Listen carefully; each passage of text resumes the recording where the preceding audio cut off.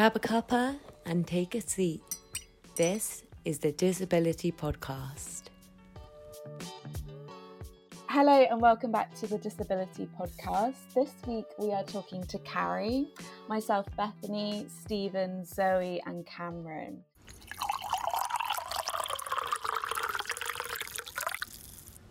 So to start us off, Carrie, do you mind maybe talking a little bit about when you were first diagnosed with autism? And I wondered as well, is it true that girls are often harder to diagnose? Yeah, those assigned female at birth are usually a lot. It is statistically a thing that those assigned female at birth are diagnosed a lot later. I think because this is now going into gender politics, but because you know the girls are meant to be like very quiet and demure, and so if they seem to just not understand something or they take time processing something, they're just like, oh, that's fine, you silly woman. And this is me just being really stereotypical. Like, I'm sure it's a lot more complex than that. But no, I think because boys are expected. I mean, I'm obviously not a lad, so I can't say the full experience. But they're expected to, be very boisterous and like do the sports, and and so when they're not like that, people then raise their eyebrows. But obviously it's a lot more nuanced than that and everything. But yeah, I'd like to feel like it's coming around a lot more as the gender binary is breaking down a little bit. In terms of when I was diagnosed, I was really early. I think when I was doing research about it a few years ago, I think the average was 4.5 that tends to be diagnosed. I think for Asperger's it was 6.5, but I was diagnosed, and there's a couple of funny stories about that. But I was diagnosed when I was 2.5, and Oh, wow. that was really young, and that's because I have 3 elder siblings. I was really fortunate because basically my mum was saying when her and my dad were just like sitting watching some home videos, and they would I was in the room as well just doing my thing as a 2-year-old. And they were watching a home video, and my sister, she was doing like playing things, and my mum in the home video was saying, oh, just go get this plastic pan and like do that, and she was doing it, and they were looking at me as they were watching it, and they realized Caroline would never be able to do that. Like, they would take a long time, and originally they thought because I was deaf, so they went to check my hearing, and they were like, no, they can hear you. It's just that I don't think they're registering it. So maybe get them checked for autism. So that's how I ended up being diagnosed so early. So really, it's because, I had 3 older siblings, and then they got to me and being like, you're weird. Something's up with you.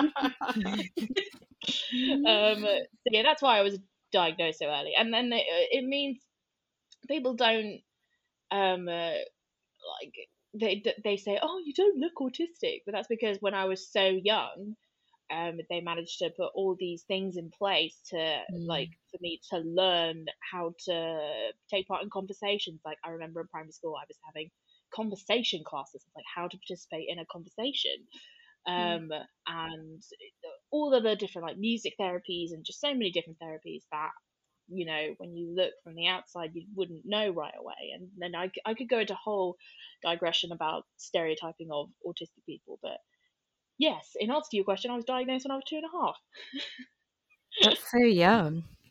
I know, yeah. And now, in my minimal research, I saw that there were 3 kind of levels of functional autism. And now, when you were diagnosed originally, was it one stage, and did it develop into another stage, or how did that go about in like kind of identifying what type of autism you had? So I was diagnosed with autistic spectrum disorder. I don't really know about. I mean, I know there's Asperger's, but I think that term is now being less used, or it's not really an official diagnosis anymore, because I think it's now just become of the general umbrella of autism, as far as I'm aware. But I could be incorrect about that. Yeah, no, I think in terms of me and my process with my autism, I mean, that's all. I've never had the quote unquote another level I've had to deal with. It was more me learning to manage my autism, because for a lot of my life and growing up, there was a lot of I've never been very public about it, but there's a lot of internalized ableism going on, like because of bullying and things like that. A part of me really just rejected that part of me, and I didn't want to be associated with being disabled for such a long time. And it wasn't until university where I realized, hey, I actually could do a lot, I could achieve a lot more within myself if I actually acknowledge the things I struggle with and find mechanisms to go past it. So it wasn't like I had different levels of everything. It was just me realizing my capabilities and my strengths and weaknesses and learning how to manage that accordingly.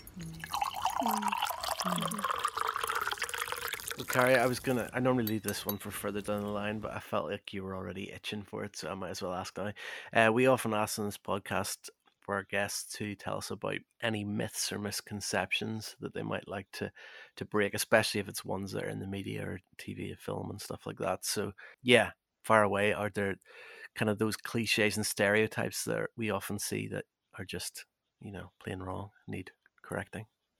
Well, firstly, I'm shite at maths. I'm absolutely terrible. As someone who a lot of people refer to me as their film nerd, I've seen a lot of incorrect representation of autistic people. I think a big thing for me is when I say I'm autistic, I have people say, "Oh, but you don't look autistic." I'm like, "Well, what the heck does that even mean?" I think a lot of representation of autistic, it's mainly children first and foremost, like young people, and they're usually boys. They're normally white, and so when you meet someone who's autistic and they don't meet that, you either think,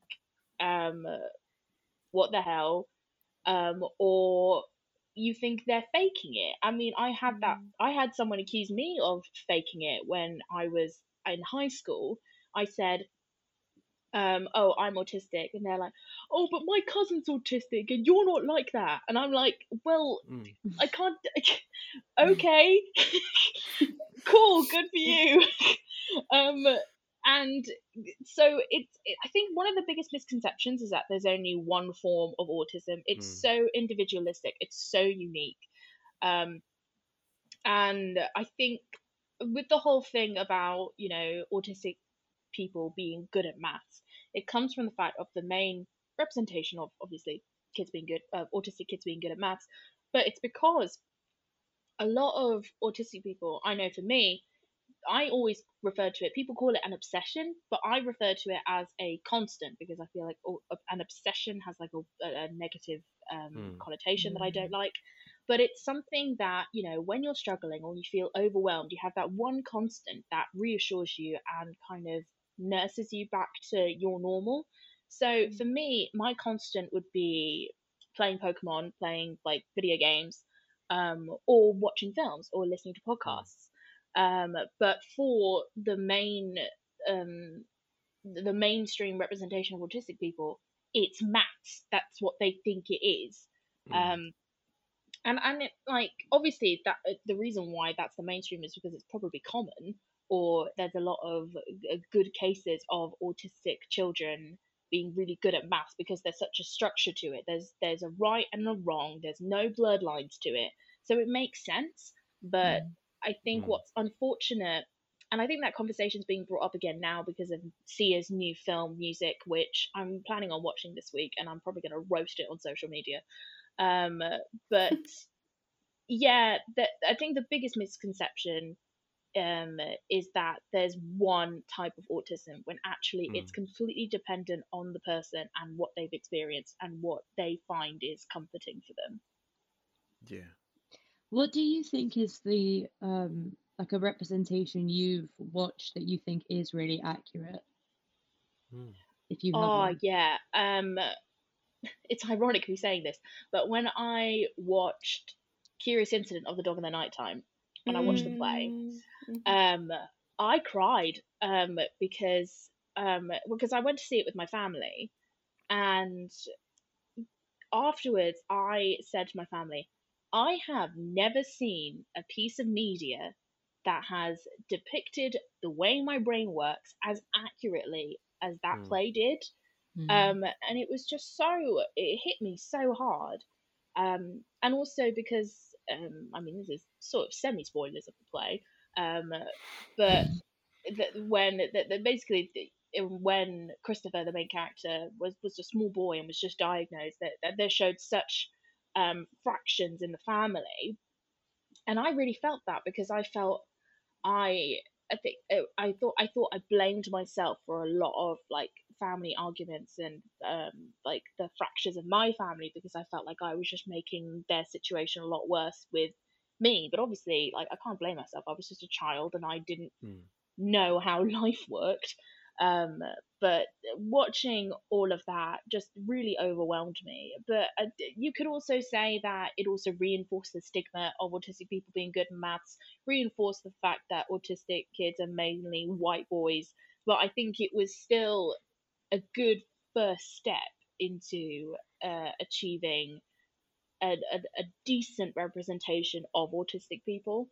I think just the big Mm. problem now is kind of expanding what it means to be autistic. Like, now we've got like a good example of a specific autism for one person. We can now start to expand our horizons of what we think that means. And I think also what the problem is with um, uh, films about autistic people is that every time someone says they're autistic, or like there's a character who's autistic, um, that's kind of their whole characteristic. Like, that's Mm. their Mm. token thing of like, I'm the disabled person who provides the Mm. sad thing that propels to get the Mm. protagonist to achieve the thing they need to do, rather than not having an actual goal for themselves and finding ways to achieve them. Or they need like a lot of help from other people and them lacking their own initiative, which sometimes is the case because they don't have the mental capabilities to do that. But it's always just been really frustrating to me that someone in media just can't be autistic, and that's just an aspect, and they have their own stuff to do, Mm. which is unfortunate. But I think with the whole film coming out with Sia and people just essentially roasting it, I think that it brings the conversation back again of like, we can't just, use disabled people as like a taboo, or like a, yeah, disabled people's life is really hard. Like, we actually need to depict an honest representation of disabled people. And I think since I, was starting to come to terms with my disability and realizing my internalized ableism was so harmful, I realized how important representation really is. And so, yeah, the whole thing about representation of disabled people is a really big topic for me. So I'm very passionate about it, I suppose, is what I'm going to Well, say. this is potentially maybe opening something that could be a whole other podcast. But I was hearing a lot recently. It was actually referring more to do with, because I know you're from an acting drama place, so that you're exactly the person to ask on this. But what I was listening to was to do with race, and maybe people playing, maybe somebody playing a Jewish role if they weren't Jewish, and this, all that kind of thing. What would be your feelings about, you know, uh, an actor without autism playing the part of an autistic character? I mean, I know there's not any kind of right or wrong answer for these things, but is that the sort of thing where, do you almost think in a way, is it better to have somebody playing a role who knows the experience rather than somebody trying to act it? So the thing is that that's always been the case. There's probably very small cases of autistic people playing autistic characters, but most of the Mm, time it's able-bodied people yeah. playing autistic characters. And I get it, and um, knowing the industry and how it works, it's not it's not safe for an autistic person to do it. It's an incredibly intense environment. So, Yeah. I mean, there are autistic actors out there. Well, I'm not saying that that's not the case, but I can understand why studios or directors don't want to take risks and cast an able-bodied person to play an autistic person. But actually, what they're doing is enforcing the idea that it's just a quirk, or that it's something that you can pretend that you have, when actually my experience with autism, I don't want to say it dominates my life, but I want to say that um, you can't pretend to have autism, because, as I said, it's so intricate and so nuanced and so individualistic. You're as an able-bodied person, you're just gonna take stereotypes, like whether you mean to or not. You're gonna take stereotypes of autistic people, and you're just gonna impose it even more, that is the norm, and that's why it's incredibly harmful.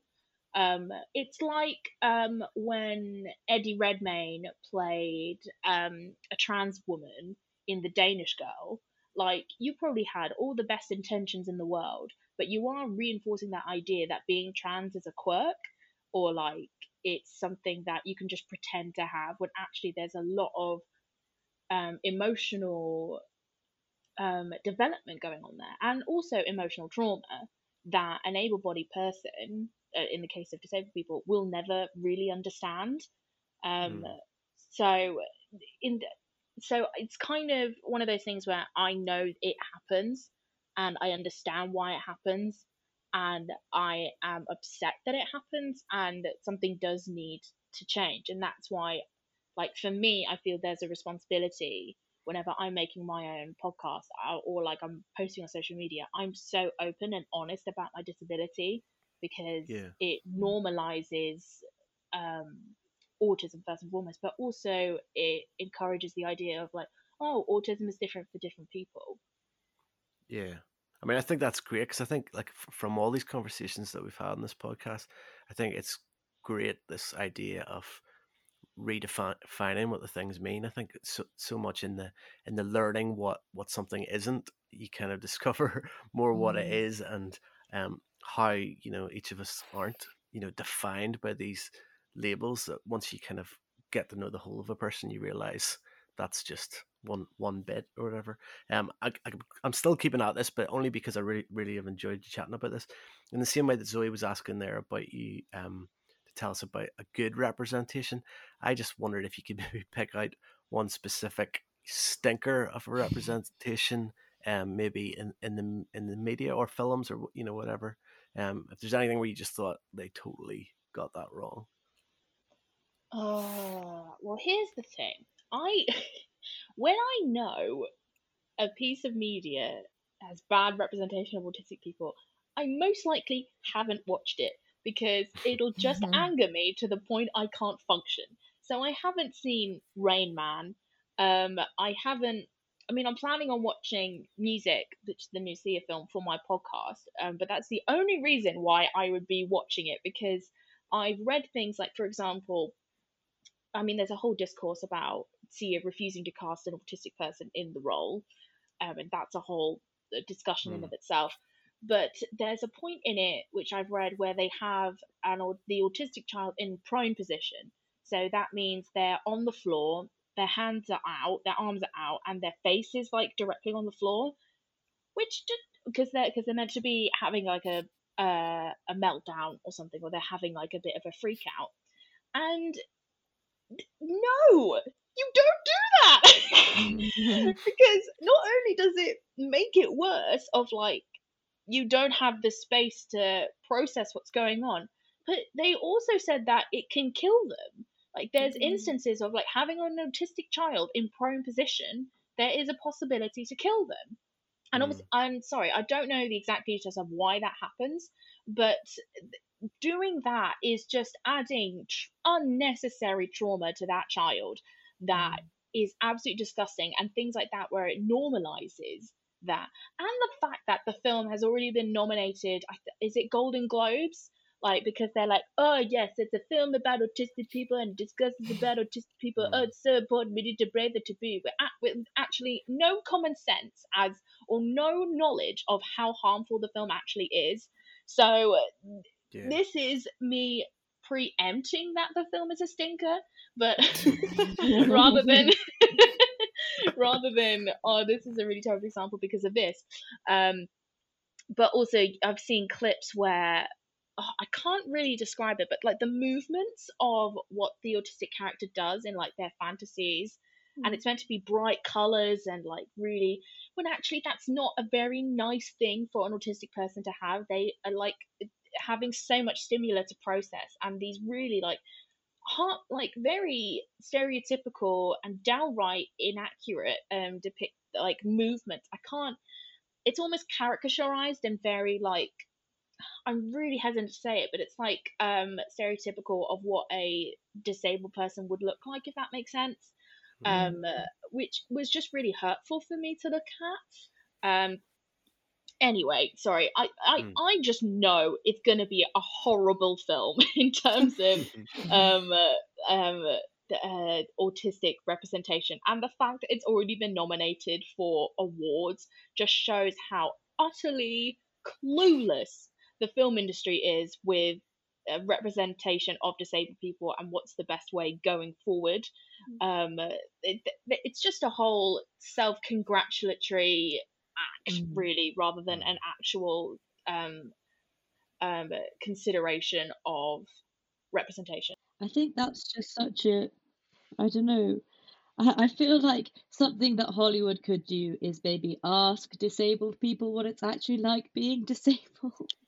Because like you said, these things can be, all the trans thing, like it probably wasn't made with bad intentions, but the thing is they're doing it from the point of view of binary people or of able-bodied people, etc., etc. And obviously you could never understand what it's like to be someone who has like something like that, or is someone, so I think that that's what they could do first, maybe just Well, that's the thing, because I did a whole load of research into it, because I was just like, how can you get it so catastrophically wrong?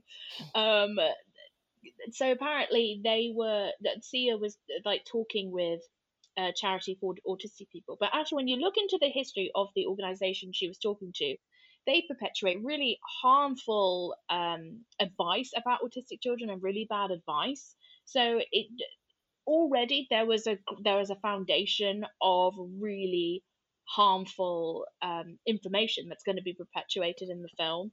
And when because they were trying at the beginning to cast an autistic person in the role, but the autistic people found the autistic actors, I should say, when they were on set, they found it too stressful and had to leave the project, and they just essentially gave up in the end and cast Maddie Ziegler, who's a frequent collaborator of Sia. And if anything, in that example, it's not that you were justified to cast an able-bodied person. It's that you're aware that the film set and the film industry is not accessible for everyone, that you can't for one instance, shape an environment that is friendly to everyone, and that doesn't exclude people from making art that they want to make that accurately depicts them. God, I was going to rant this on my podcast, and I'm sorry that you're getting all of this in your podcast. But yeah, it's infuriating, because like the information is there, the access to information is there, but people are just so caught up in like, I want to tell this story because I want to look like a good person, is just warped and twisted and just downright. Because like for me, growing up, like I didn't have any representation of autistic people at all.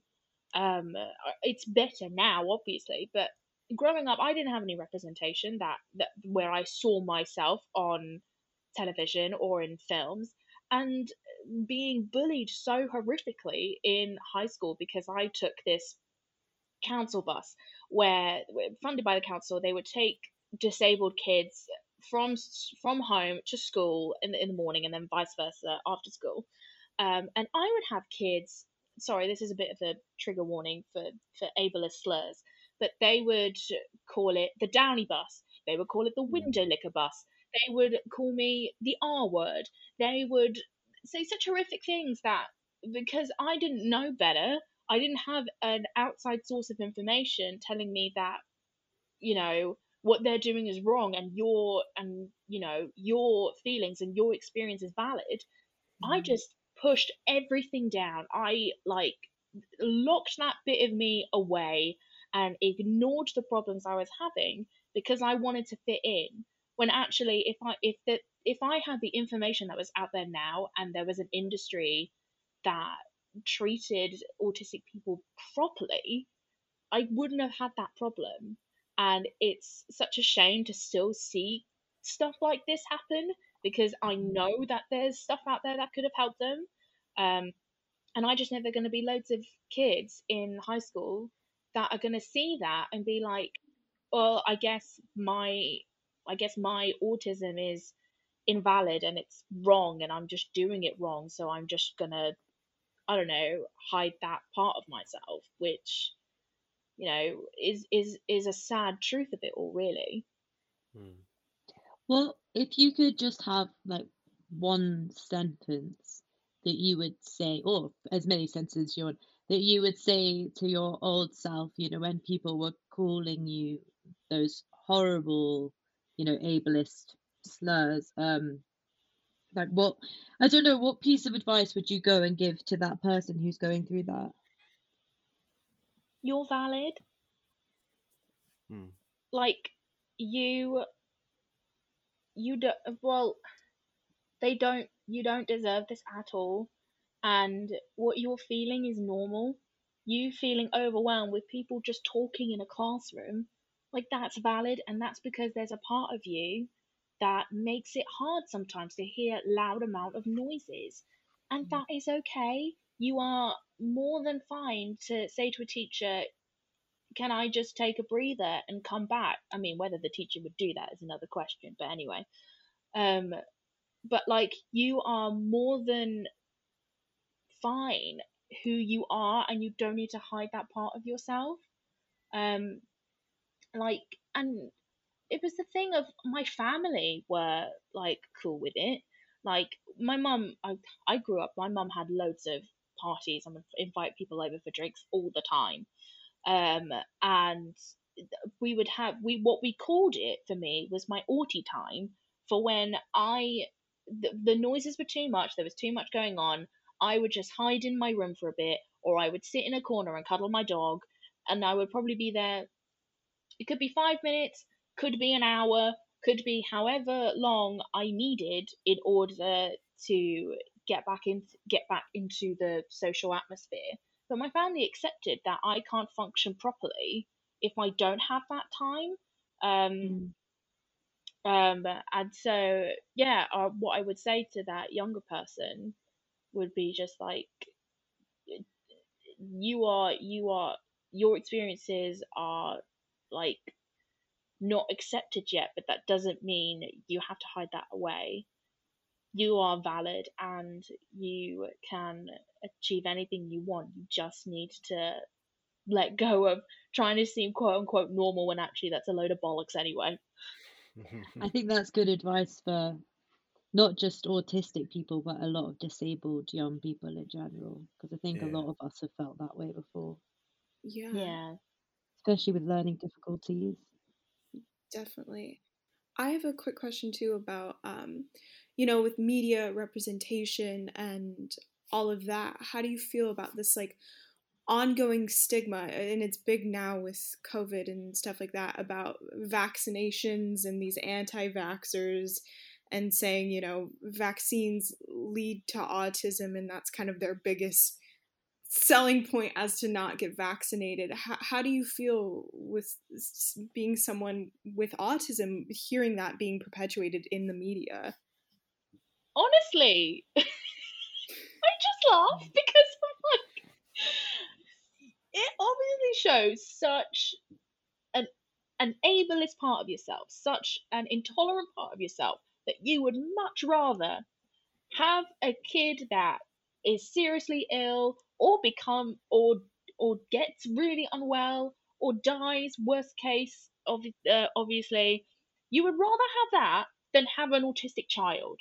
And that just shows how intolerant you are, how ill informed you are, and God, you're just a moron. Like, I mean, there was a point a few years ago where it upset me. I was like, okay, you are not a nice person. But now I'm just at a point of like, it's so out there now how stupid that mean. I think even the scientist who made that claim has been completely disregarded by the scientific community because it was just so inaccurate and so harmful. Mhm.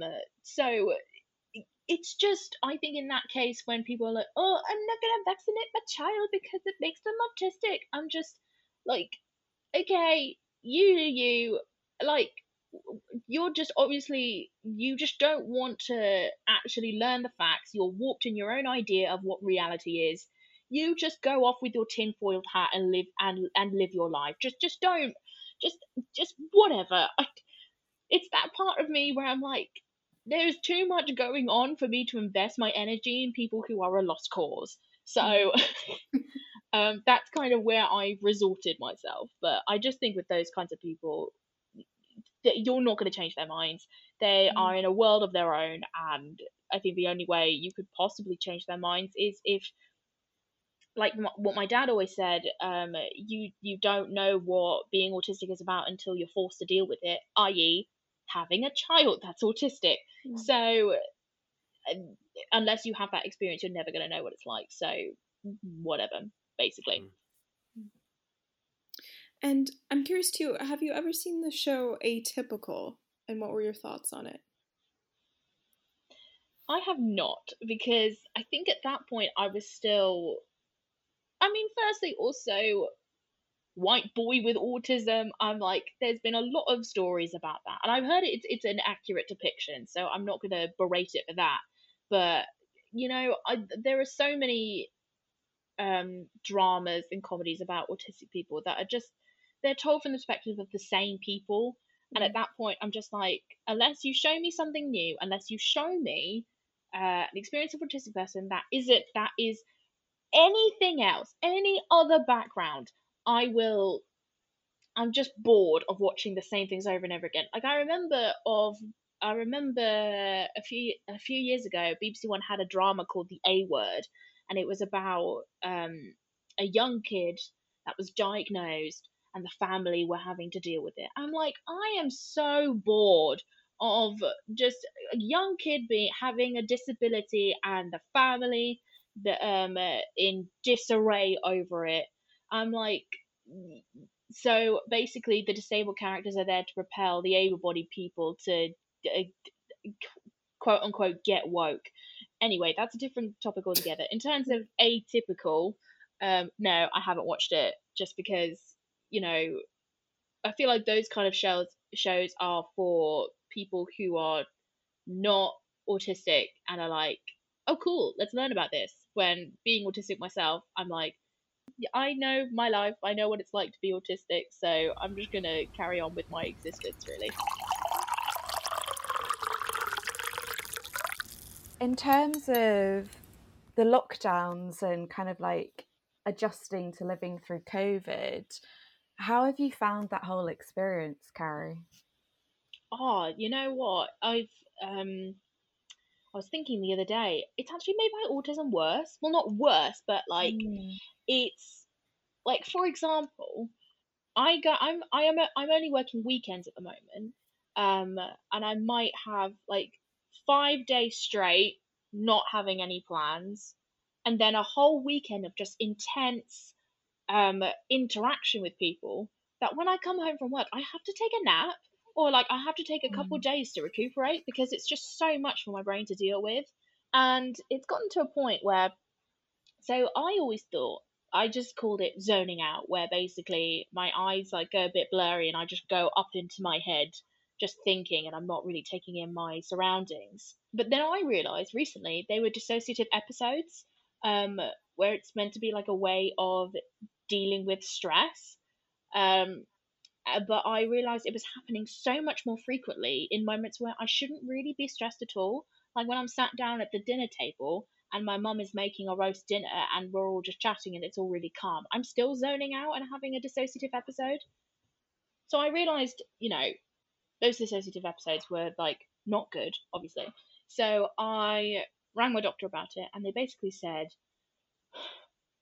with your autism and the way your brain works, you basically have gone a bit rusty in your socialization skills. So just genuinely talk to your friends more and have more evenings where you chat to your friends. And I'm like, so if you literally just prescribed me to talk to friends. So I've been doing that a lot more, and that actually has been a bit easier. But yeah, because we've now had long periods for me personally of no contact, hardly anything at all, and then having those Zoom meetings with family or with friends where it's all loud, even if like visually there's not much going on, it's just sound wise there's so much going on, I end up feeling so tired, and I could probably only last for maybe a couple of hours before I'm like, okay, no, I need to leave because this is too much, and I need to go. Like for example, when I came home from work yesterday, I was just so tired, and we were having a family Zoom, and I just had to miss it and sleep because it was so tiring from work. I couldn't even muster a Zoom meeting with family, so it has affected me in quite a sad way because it does limit like me talking to friends and family that I would love to catch up on, but just because of my brain and the whole lockdown situation, and it's really restricted the stimuli I'm having to process, it's meant that any stimuli that I do get, it just tires me out so much quicker. Yeah. Carrie, I have a usual thing on this podcast every time, because you know how much I'm into celebrity culture and all the rest. So I always ask our guests maybe if they're aware of anyone in the public eye maybe that has their condition, because I think sometimes even for somebody with a condition, quite often they might be aware of public figures that might be having the same thing, but quite often for others that might go unnoticed. So I just wondered, are you aware of anyone in the celeb world with autism that potentially people might not be aware of? The most famous example is Temple Grandin, to the point where they made a biopic about her, and ask Kelsey, please, Claire Danes, an able-bodied person, plays her in the biopic. Great, wunderbar. I think Temple Grandin, I think she's like she's definitely like in plants and like about biology. Right. It's been said Albert Einstein had autism. Oh God, I did a whole thing where I was researching who had autism, and now it's just completely slipped my mind. But yeah, Temple Grandin is probably the most famous example of people of a person with autism. Right.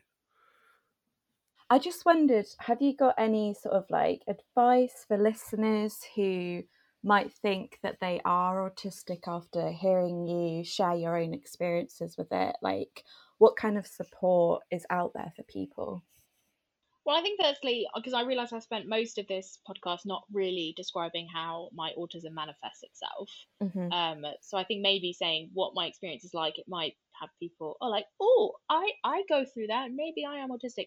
So basically, the way my autism manifests itself is that I sometimes, I mean, it's a stimuli thing of like if I'm in a loud environment or there's a lot of visual going on, I do get like really overwhelmed, and I might need to take a breather for about 5 minutes. But there's also like sarcasm, not very good at. There's a subtext there that my brain just doesn't get on the wavelength of, especially through text. Sometimes it's difficult to read the tone sometimes of what people are saying, because I'm like, normally, because I've been so trained to listen to watch body language and the intonation of voices. When you don't have that on a text message, you're like, are they joking or do they hate me? I'm just trying to think of other things. It's also, for me, I have to budget my energy. Like when I know I have a Zoom call that day, I know I can't have any plans after, because I know that I'll just get really tired and I just won't be functioning to the best of my ability.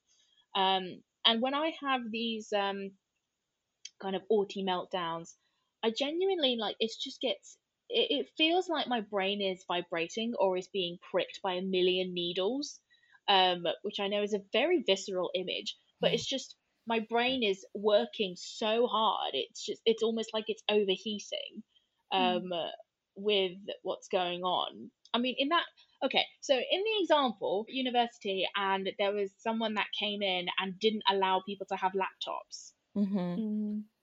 That was the absolute worst for me that day, because my laptop is usually there, like, if my concentration, like, because there's only so long I can really maintain eye contact with, or like listen to someone before I need like a distraction. So I usually have my laptop, and it might look bad, but I might have Twitter up or something, just to kind of give myself a backup to, like, if I need to flick off somewhere.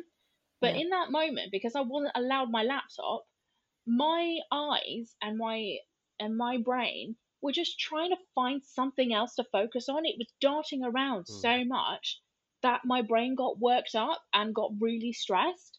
And it got to a point where I was so overwhelmed. My brain was overworking so hard when it didn't need to.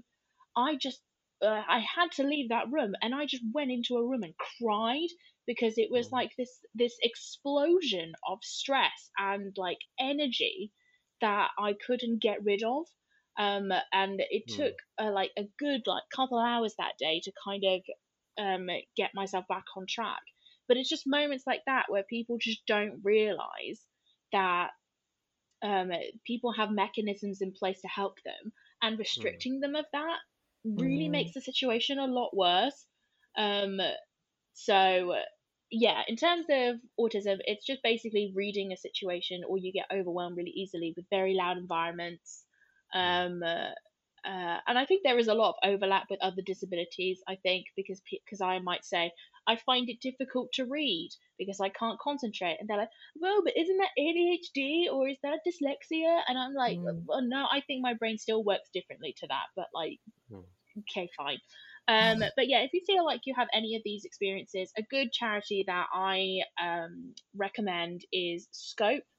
I worked with them when I did a stand-up gig for charity, and it was in support for Scope. They were really great, really helpful, and they basically support families who have an autistic child, or help autistic people, help them find jobs, or basically just provide like therapies or like talking. They're a really good charity. Pardon me, sorry. And there's MenCap as well. I know there is. But there's a lot of Twitter accounts actually. There's one I follow called Save the Neurotypicals, where they kind of react to news and information. But it's just good because it gives you a kind of subconscious reinforcement of neurodiverse people out there on social media, which I quite like. I think that's it in terms of what my brain is able to summon up for you. No, that's well, great. Cheers. Yeah, cheers, Carrie, as well, for chatting to us. It's been really educational as well. Yeah, No, great. Thank you, lovely. Carrie.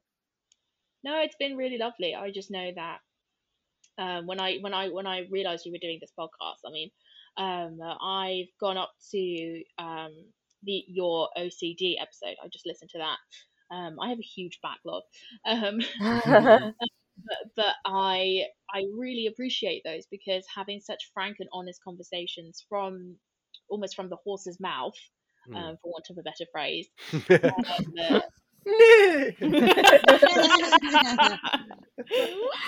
Sorry, but like hearing from actual people with these conditions, of like an honest conversation of their frustrations of representation, or their frustrations with preconceptions, or just how they live their day-to-day life with their disability, has been so brilliant. And I hope people that take the information from this podcast and any other news resources they can find, and learn that disability is so much more complex and nuanced, and there isn't just like, you have this or you have this. There's so many support systems in place for people with disabilities that you can't shove them all in a box. No.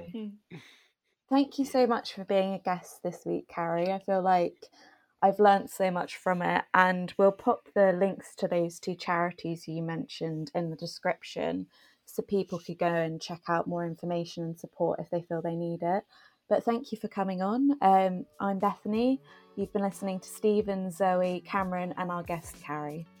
See you soon. Bye. Bye. Bye.